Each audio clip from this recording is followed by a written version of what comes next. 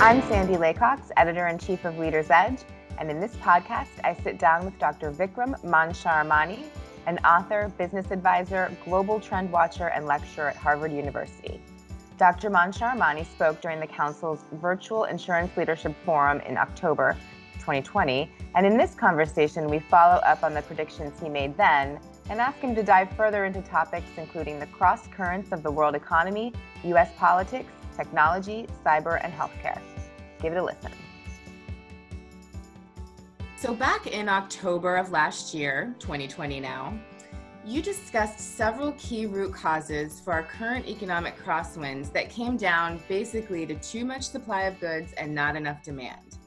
Some of the trends you mentioned, population demographics, technology, alternative energy sources, don't seem to be changing.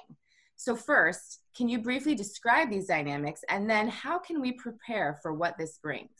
Yes, so your question's a great one because those trends that I discussed earlier, I guess last year, really were four mega trends that I think are affecting virtually everything in the world. And, the bottom line summary of those four trends is, in fact, as you've said, that the world has too much supply and not enough demand.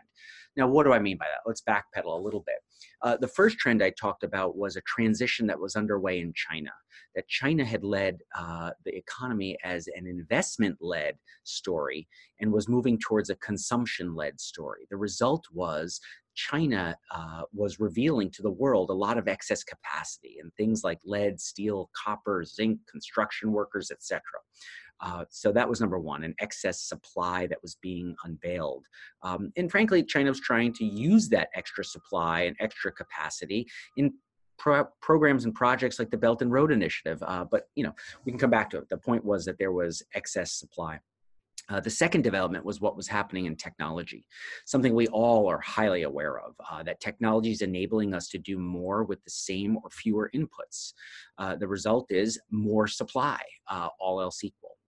And then the third dynamic I talked about was what was happening in the energy sphere and the energy industry. And I'm not just talking about alternative energy and sort of the advancements in solar, wind, and other alternative energies, but I was also talking about what was happening with fracking and shale and sort of the emergence of new hydrocarbon available sources. And so the net there is energy supplies were dramatically being expanded. Again, summary, more supply. And the fourth trend I talked about was really the aging of the world's largest economies. And when we look at the world's largest economies, what we see is the United States is aging. We see that Europe is aging. We see that China's aging. We see Japan is aging. Russia's aging. And so what we find is that when individuals move to fixed incomes, effectively enter retirement, they spend less. And so that is a negative demand story. And so when we put these four key trends together, what we have is more supply, more supply, more supply, and less demand. The result of which is deflationary pressure, not inflationary pressure. And so that creates complications for the world, many of which stem from that fundamental problem of too much supply relative to demand. Why does that create problems?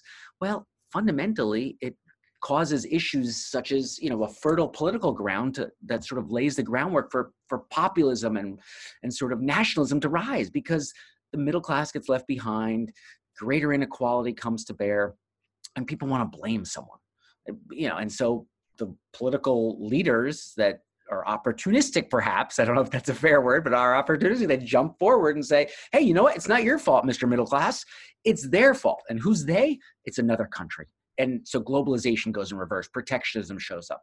Or they turn around and say, you know what? It's not your fault, Mr. or Mrs. Middle Class. It's their fault. And they point the arrow upwards within a country, and we call that populism, where we go after the elites and the top 1%, et cetera. And so my argument was these four key trends produced a deflationary pressure that resulted in a lot of political and social dynamics that led to the world we're in today.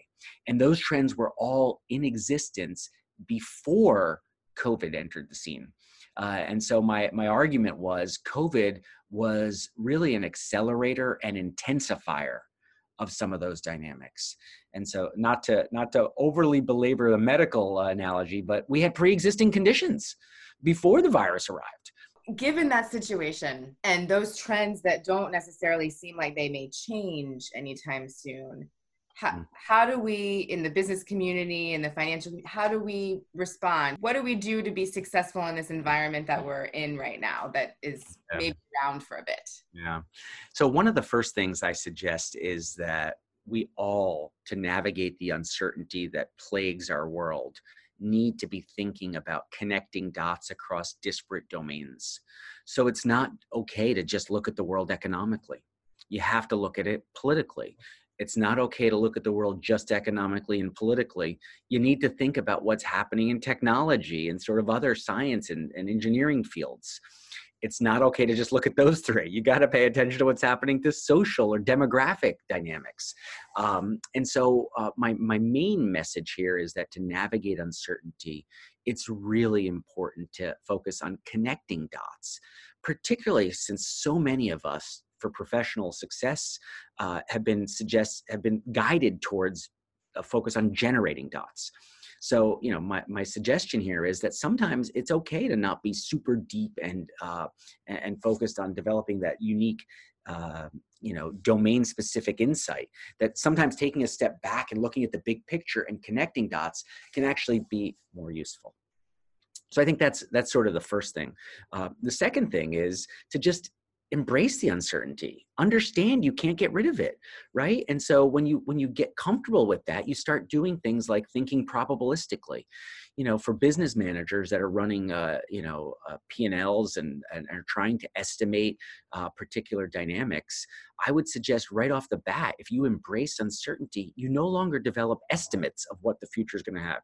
You don't have point estimates that it's going to be 32.6%, or what you're going to say is, we're going to have between 30 and 40% growth, or you're going to give ranges, because ranges by nature present that uncertainty. They say we don't actually know. Whereas a specific data point, I think, has the risk of presenting a sense of false precision. And that can delude people into thinking, oh, it was better than expected, or it was worse than expected. Well, the reality is in the band of what we should have reasonably expected uncertainty would have allowed to transpire. So, I think it's a better way to think, and a better way to manage is to think in terms of ranges rather than estimates. So and this kind of actually feeds into sort of what you were just talking about. So as you look at different trends in various aspects of the economy, can you talk specifically about one or two industries where you see some sort of big change or inflection point coming that our readers should be aware of in terms of risk thinking, risk management? Sure. Well, the fundamental reality is that we're seeing technological change happening in virtually every industry, right? It would almost be imprudent to suggest that it's going to happen very dramatically in one area and not another. But given the sort of prevalence of thinking around public health and pandemics and sort of what we've seen transpire here recently, it's very obvious to me that we're at a step function improvement in our capacity to deal with health issues, particularly public health issues. And I think the COVID tragedy at many levels has proven to be an opportunity and stimulant for innovation on a whole bunch of other levels. Whether it's in rapid vaccine development capability, whether it's the ability to use different, what they call sort of vaccine development platforms to generate a know-how that can be applied to different diseases. We don't know, but it's taken years and years, decades and decades to come close to, but we haven't yet done it, eradicating polio. It's now actually eradicated, or I guess the technical word is eliminated because it's still elsewhere in the world, but it's eliminated in Africa. It just exists in Afghanistan and Pakistan. We'll probably eradicate polio, but that was a process that took 100 plus years, versus I believe that we may be available technologically and capable of doing so with other diseases. We may eradicate death from rabies in humans here. That may take place in a decade or less, right? You can sort of see a real step function forward in the use of technology applied to public health matters with real positive impact on sort of human life, if you will. So I think that's one area where you can see a real change because of technology and the know-how. And it may be a combination of whether it's sort of the machine learning and artificial intelligence, and the ability to rapidly go through data and spot patterns and determine things. It may be the CRISPR technologies that allow us to actually decompose the genetic code of particular particular organisms and sort of determine what's causing what where. So, healthcare generally, I think, is going to be really impacted by what's happening in technology. Okay. So you talk about the challenge of thinking for yourself in the face of big data and AI. Yeah. Some parts of insurance, such as claims handling and underwriting, there is a call or a movement for stakeholders to embrace and trust in the data versus relying so much on their experience. How would you respond to this? Yeah, so the way I respond to that is just, it's not either or, right? I mean, like these presentations are presented as sort of binary choices. I have to be either in the data or my instinct. Why can't we use both? I mean, my book that I published last year was called Think for Yourself. And really the message that I'm trying to deliver is pretty straightforward. It's, we have gotten too extreme in our complete dismissal of experts. And when we dismiss experts, that's not good.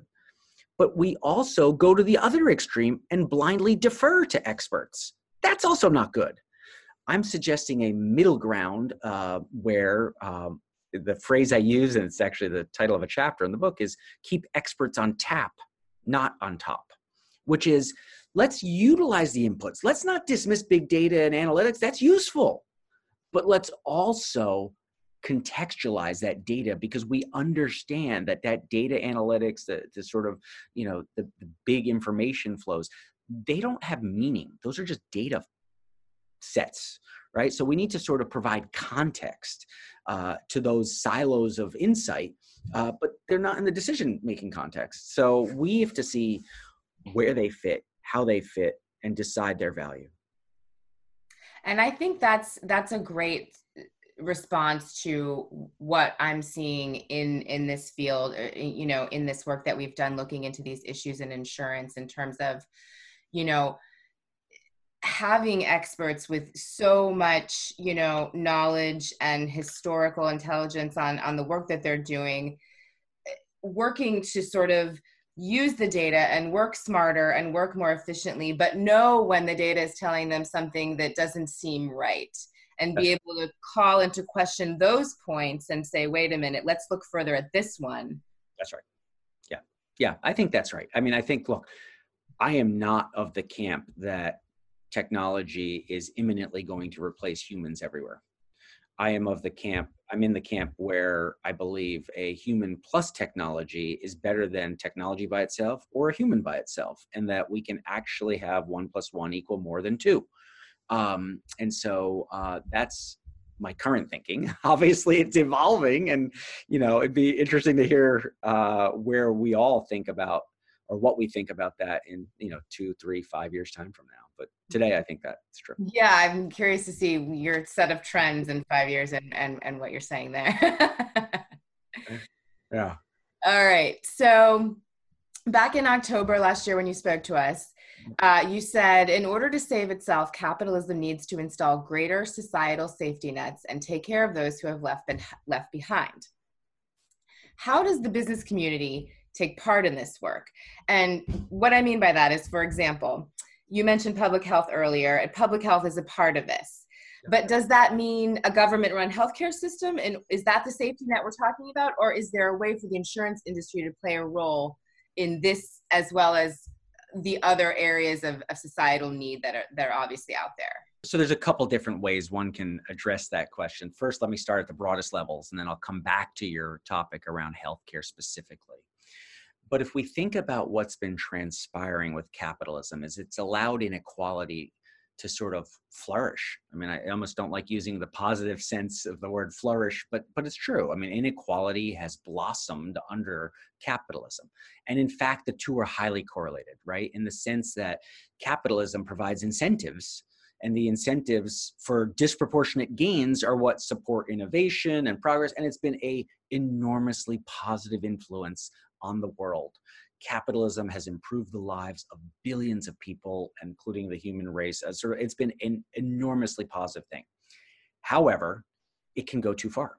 The inequality can go too far. I mean, and this was, and not to depress listeners or readers here, but this is what Karl Marx and was worried about. I mean, the communist logic was, return on capital would go through the roof, return on labor would get pinched, workers of the world unite, overthrow those who put the bonds on you, etc. And eventually, actually, Marx and Engels wrote, from each according to their ability and to each according to their needs. So that is an attempt at sort of equalizing, right? Getting rid of the inequality. Now, I don't think we're anywhere near that risk, but in order for capitalism to continue, we have to accommodate and make sure that those who are left behind from capitalism are given some basic level of, dignity and sort of life, if you will. And that is what I'm talking about. Now, businesses can do that and participate in that in numerous ways. The first is, you've seen companies such as JP Morgan, Amazon, and others that proactively raise their wages above the minimum wage for their hourly workers. Why do they do that? Well, I mean, at some level, it makes sense, right? You want your workers to be able to pay for the goods you're producing, right? You don't want to have workers that can't afford the goods you're producing, et cetera. So there's some value and logic. Maybe you can say it's just the largest companies who would feel empowered to do that. But I would suggest to you that if everyone thought in those terms, it could be business that was leading this charge to save capitalism. Secondly, when it comes to healthcare, this is a really complicated topic, as you are, I'm sure, aware. I can take both sides of this argument. One, I could say, why is it that healthcare is tied to employment? So hold on a sec. If I don't have a job, I don't need healthcare? Like, why does that make sense? Like the logic of tying one's healthcare to one's job, historically, when everyone had the same job for life, et cetera, might have made some sense because it was a sense of community, and de facto your employer was your patron saint to take care of you and your life, et cetera, and make sure you had healthcare. Maybe, but today, as we're finding more fluid labor markets and people moving around more, you can very simply ask the question of, should there not be a basic level of healthcare for everyone, independent of their employment status? And then you get into the debate: what is basic, what's allowed, what above it, et cetera. And so that's one way to answer it. The other way to answer it is, look, government's proven to be inefficient in most things it's taken on. It becomes bureaucratic. It's not efficient to have the government involved, et cetera. And so therefore, what we need is we need less regulation and more unleashing of private sector innovation to handle this, right? A 22-year-old who works out frequently and is in great shape should not have to bear the burdens of, the risks because of a 75-year-old person who's part of the same organization or pool that's been smoking for 45 years, right? I mean, that's sort of, okay, we don't need to lump these. And now with data analytics, private sector healthcare providers can manage the sort of economics of healthcare delivery accordingly, right? And so that there's a different way to deal with things. So I don't have a strong view, but I know there's debate. There's a two-sided debate here, and I could easily present both scenarios.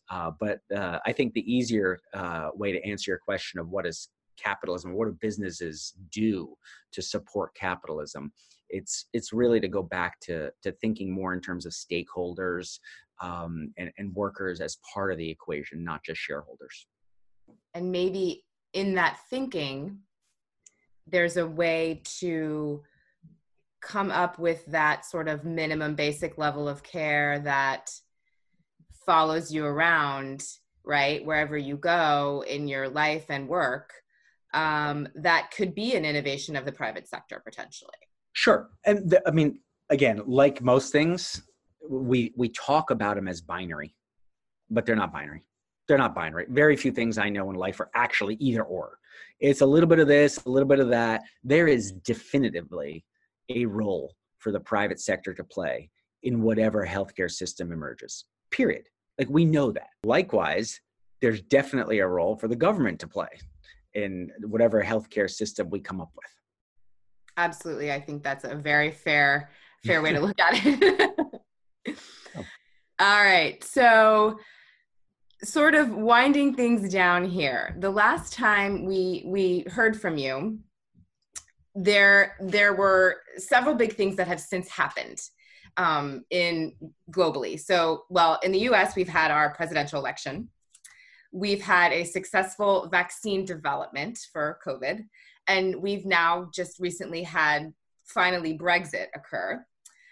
So I'm wondering if you could just talk a little bit about the effects of these kind of major events on the outlook for 2021 and maybe your 5-year look down the road.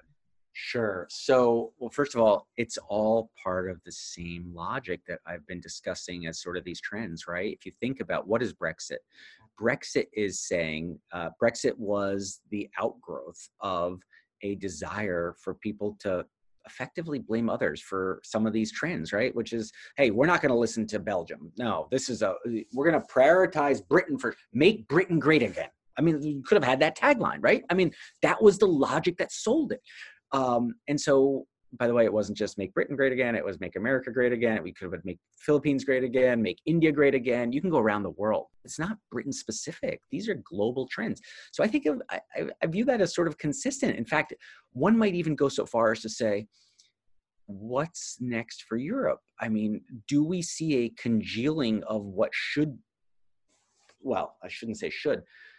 Either Europe has to turn into the United States of Europe, where European countries give up some degree of sovereignty to a central authority and sort of all live within their means, or it's likely you see a fragmentation and maybe you see Italexit. I guess they're referring to it as, Italy exiting. It's sort of, other exits.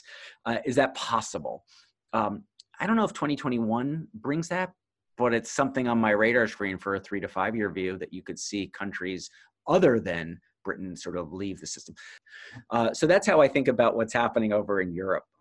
In terms of what's happened here in the US with the politics, one of my predictions here in my annual set of 5-year forward predictions is that we'll actually see the emergence of a third political party, that people are finding the polarization just too extreme.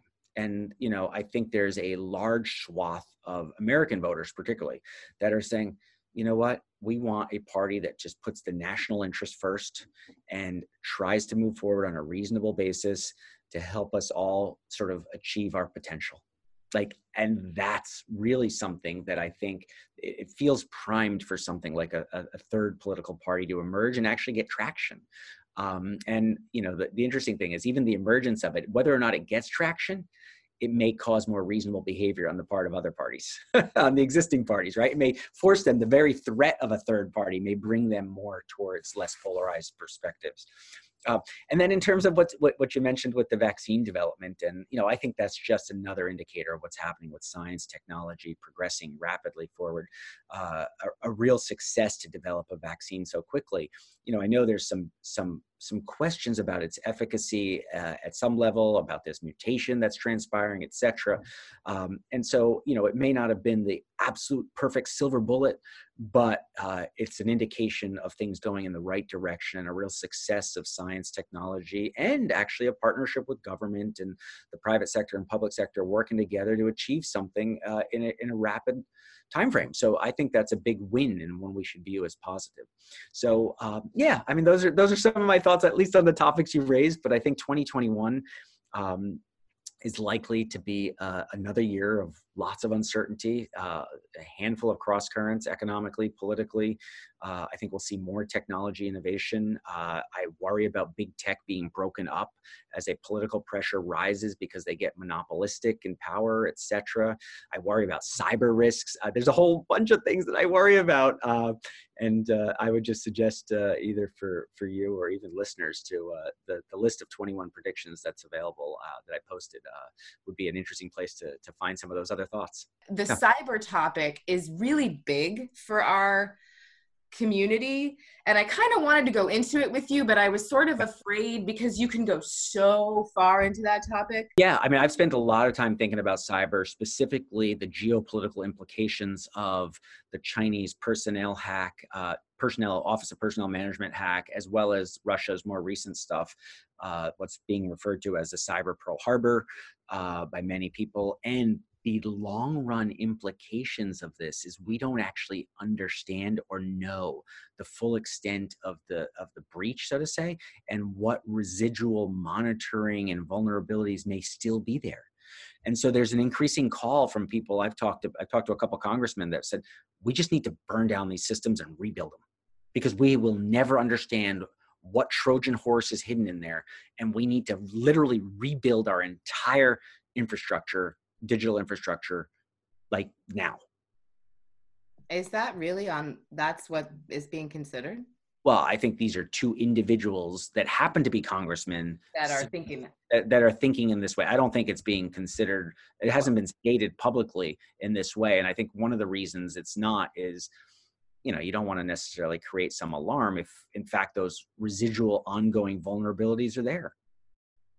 I mean, what if we find out, I don't know, 7 years from now, some personnel data was connected this way? What was it because of the breach that happened with the Chinese in 2015 or 16? And it's hard to connect these dots over time. And this data being digital is not disappearing and is archiving and is being pushed into big data systems and surveillance systems. And, you worry, you read about and sort of Jack Ma and the Chinese saying they want all the financial transactions and, oh my God, you can imagine a surveillance capitalist state that's very problematic on a lot of levels. Do you feel like the data privacy in the US is sort of way behind? I do. Yeah. In fact, it's again, one of the predictions I put out there this year. I think I'm very disturbed by what we can call the surveillance capitalist logic of US big tech, right? It's not just that Google is reading your emails. It's that Google also has your Fitbit data and can connect the dots between, oh, your heart rate went up when you were reading that email. That's interesting. We have a timestamp. So now we know what your emotional state is. Oh, we know that you went onto your Gmail on your phone and then you went to Twitter and you looked at this thing and then you went to Amazon and bought that thing. Okay, clearly whatever you read and went to is influenced you to buy that thing. So now we can connect the dots to what may be forcing you to make decisions. Then, we also have Nest.